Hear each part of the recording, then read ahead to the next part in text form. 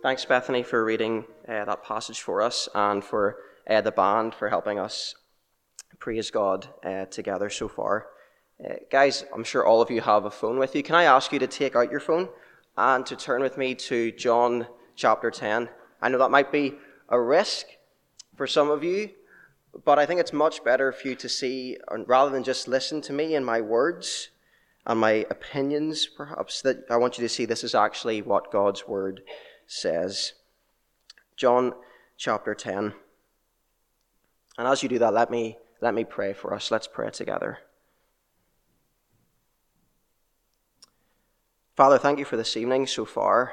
Thank you for who you are, that you are a God who has revealed himself in creation, has revealed himself in how you've made such complex beings like us. But Lord, you've also revealed to us primarily through your word.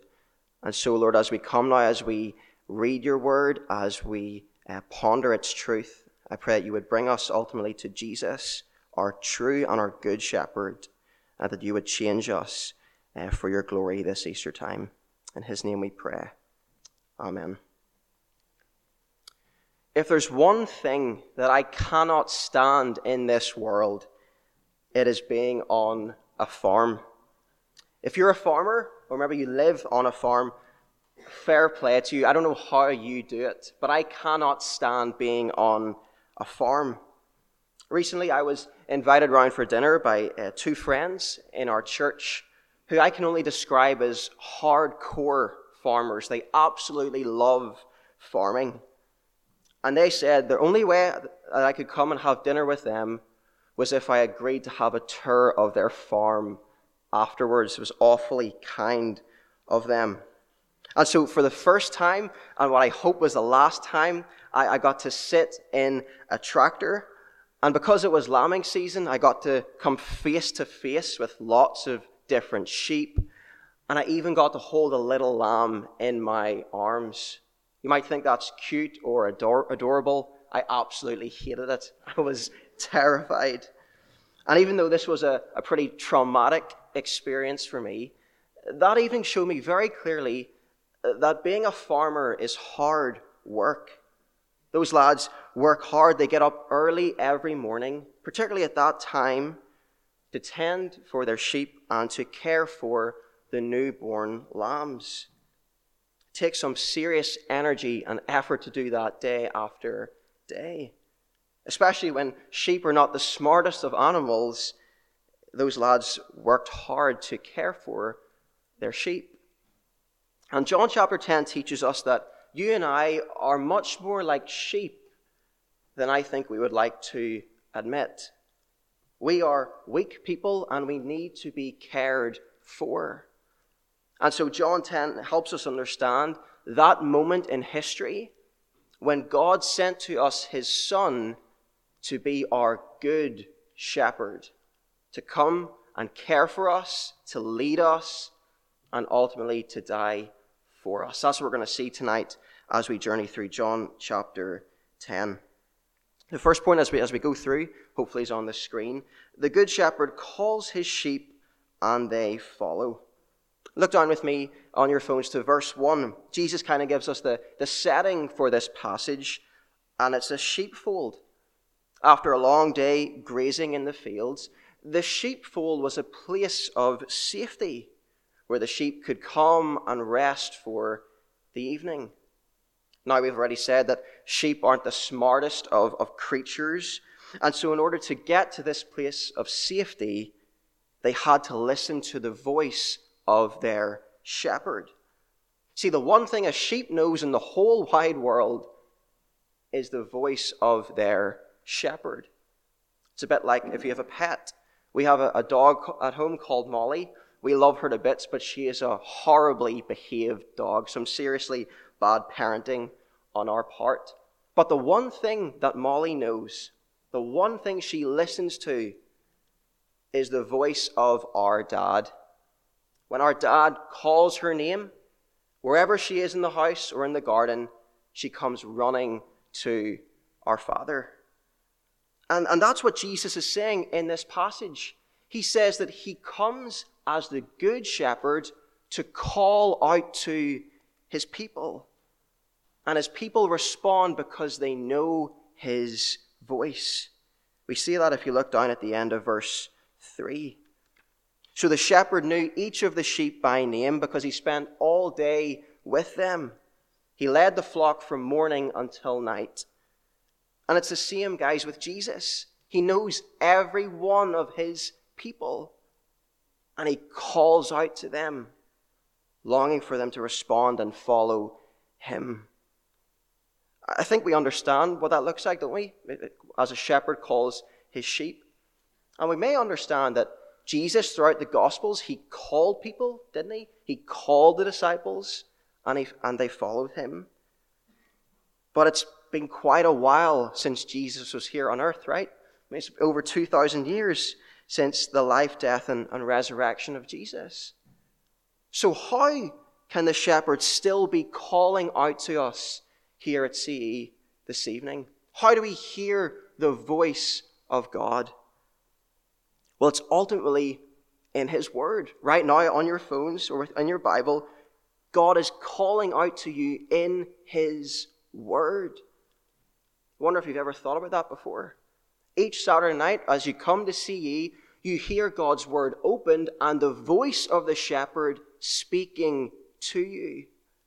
He's calling out to his sheep every time you open the Bible. And so I think the first question we have to ask ourselves this evening is, are we listening to the voice of the shepherd? If you have the Bible open on your phone right now, the shepherd's calling to you. I wonder, are you listening to what he has to say? Because the good shepherd calls out to his sheep, and his sheep obey, and they follow him. Secondly, the good shepherd protects his sheep from harm. If you look down again with me to verse 1, we've seen, yes, this passage is about a shepherd and sheep. Let's just park that for a second, because there's also some other characters in this passage. If you see in verse 1, Jesus mentions a thief and a robber. Okay, that's the first people, thief and a robber. And then in verse 5, who does he mention in verse 5? A stranger. And then again, verse 8, thieves and robbers are mentioned again. And then if you look down further to verse 12, who comes and snatches the sheep? A wolf. So Jesus tells us about thieves, robbers, strangers, and wolves. What do all of these have in common? Well, I think each of them are dangerous, aren't they?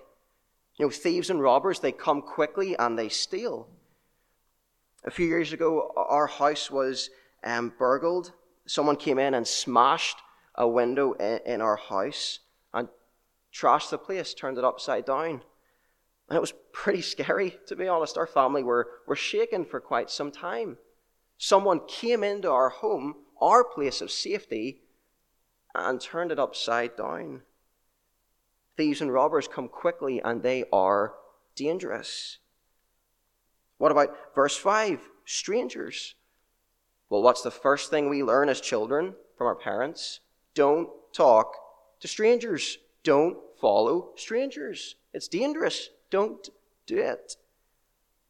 And then again in verse 12, well, wolves aren't the friendliest of animals, are they? They pose a great danger to the sheep.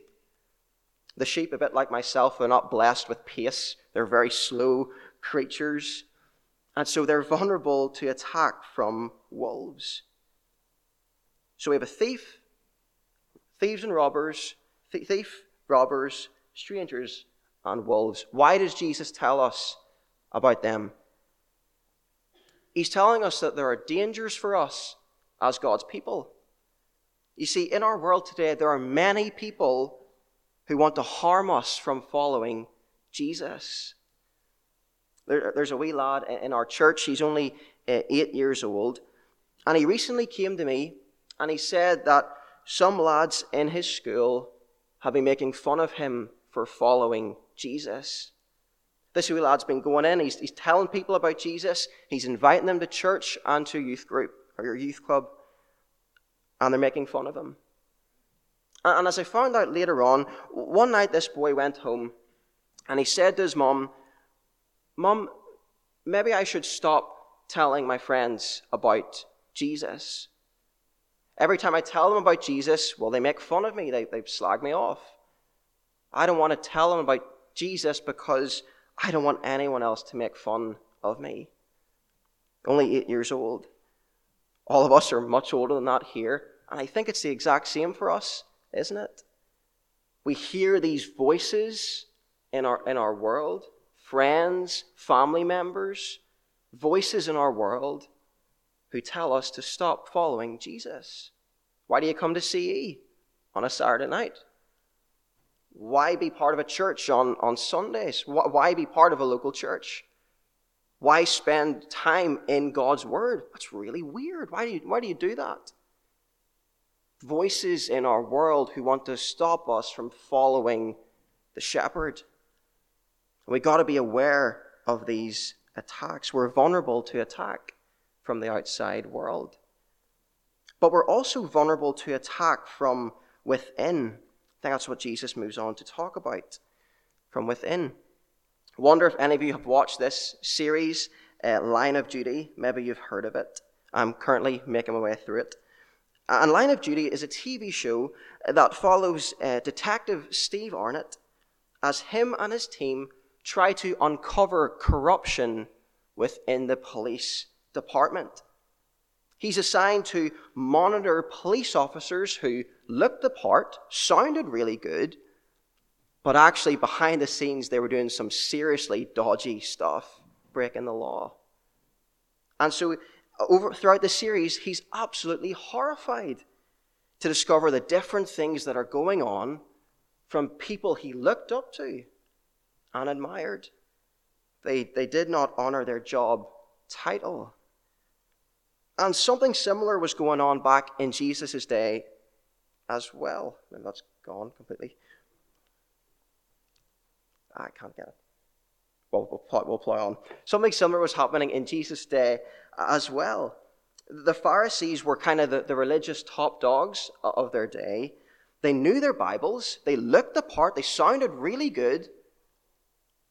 But they did not love Jesus. And they did not care for God's people. And so a bit like those officers in Line of Duty, they looked the part, but they did not honor their job title, and they led God's people astray. And sometimes, guys, this still does happen in our churches today. Sometimes people come from within our churches, look really good, sound really good, look really impressive, but they do not teach us faithfully the Word of God. And so, guys, can I say tonight, whatever church you're at, wherever you may be, make sure that whoever's at the front is opening God's Word with you and feeding it to you. Whatever church you're at, make sure that people are opening the Bible, because that's ultimately where the shepherd speaks, in his Word.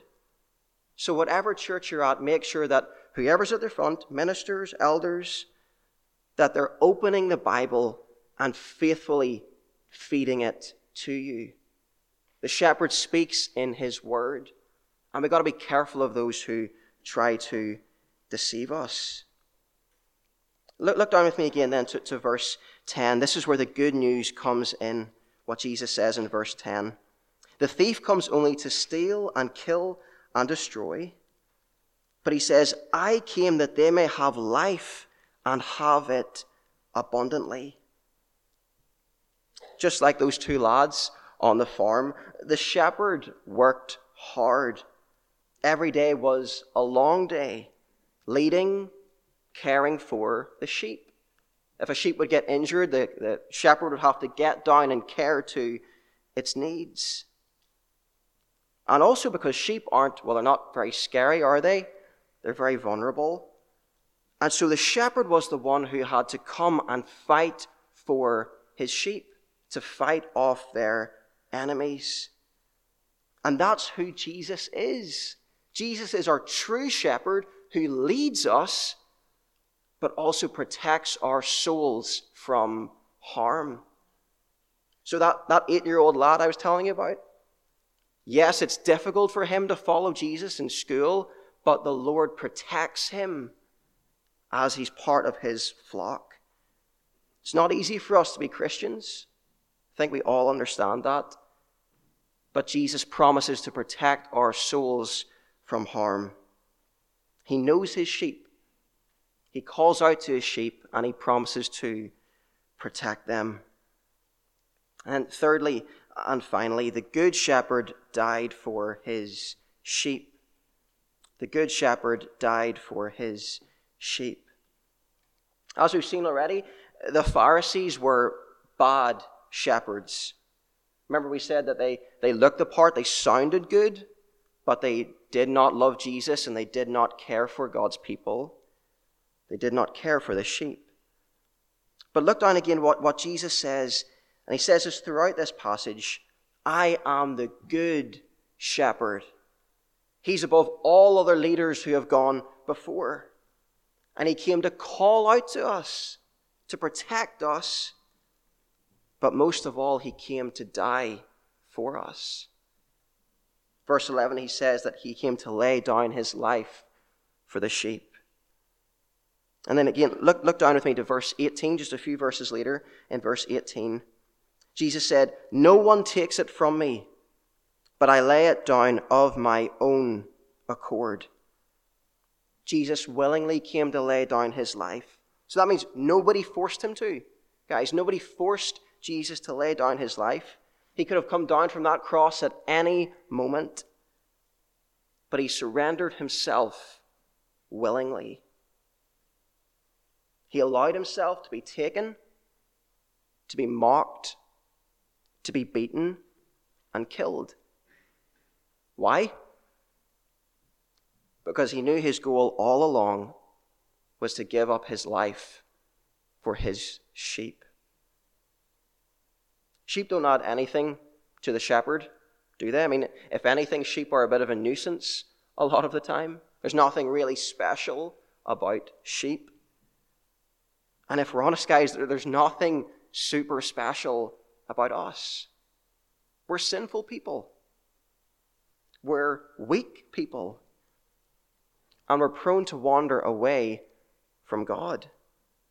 We let Jesus down so many times. We fail him, or at least I do. And yet on the cross, we see Jesus who looked at the sheep, who looked at all our failures, all our weaknesses, and he stayed there so that we could know him and be part of his flock. At Easter time, we look at the cross, we look at the empty tomb. What does that mean?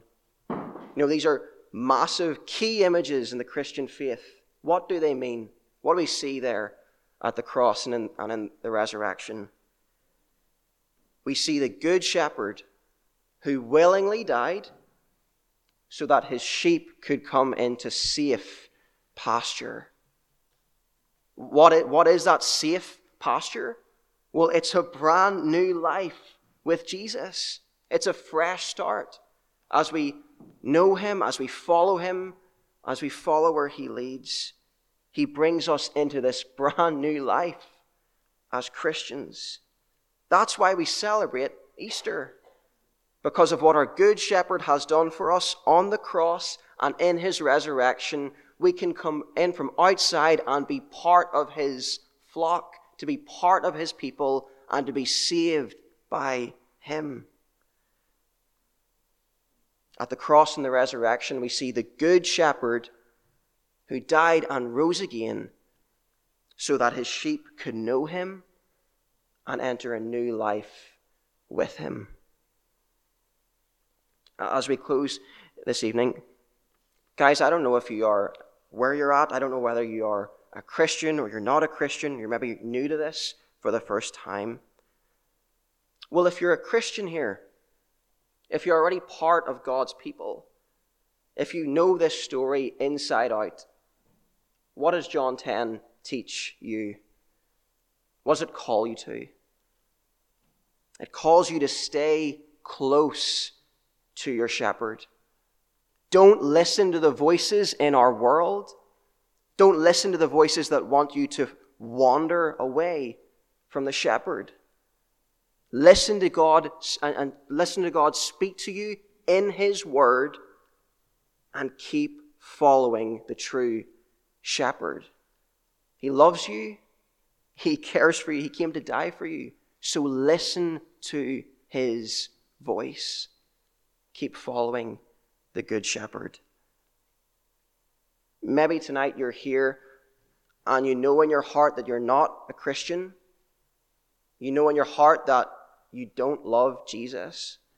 And let's be honest, this hall is filled. There's bound to be some of you. If you can't say tonight that you're a Christian, can I encourage you to look to Jesus and see your good shepherd? See the one who came and lived a perfect life to offer you to come into his flock, to be part of his people, and to find rest. Come and know Jesus so that you might be found safe in him. This Easter time, why don't you come into the fold, into the flock for the first time? Come to Jesus and follow him. He longs to be your shepherd, and he longs to lead you into safe pasture. Let me pray together. Let me pray for us. Let's pray.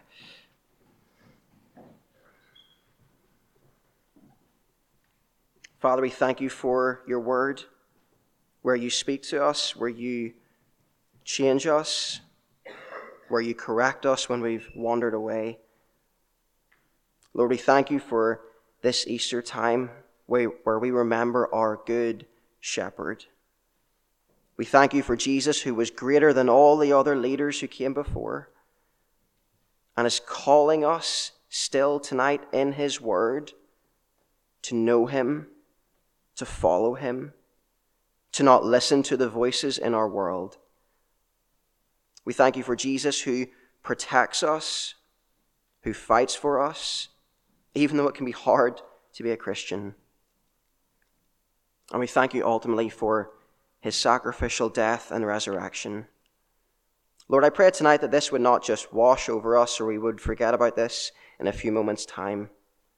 Help us, Lord, by your Spirit, to listen to our good shepherd, to listen to his voice and to follow him and to be saved and rescued by him as he leads us into safe pasture. We ask these things in his name. Amen.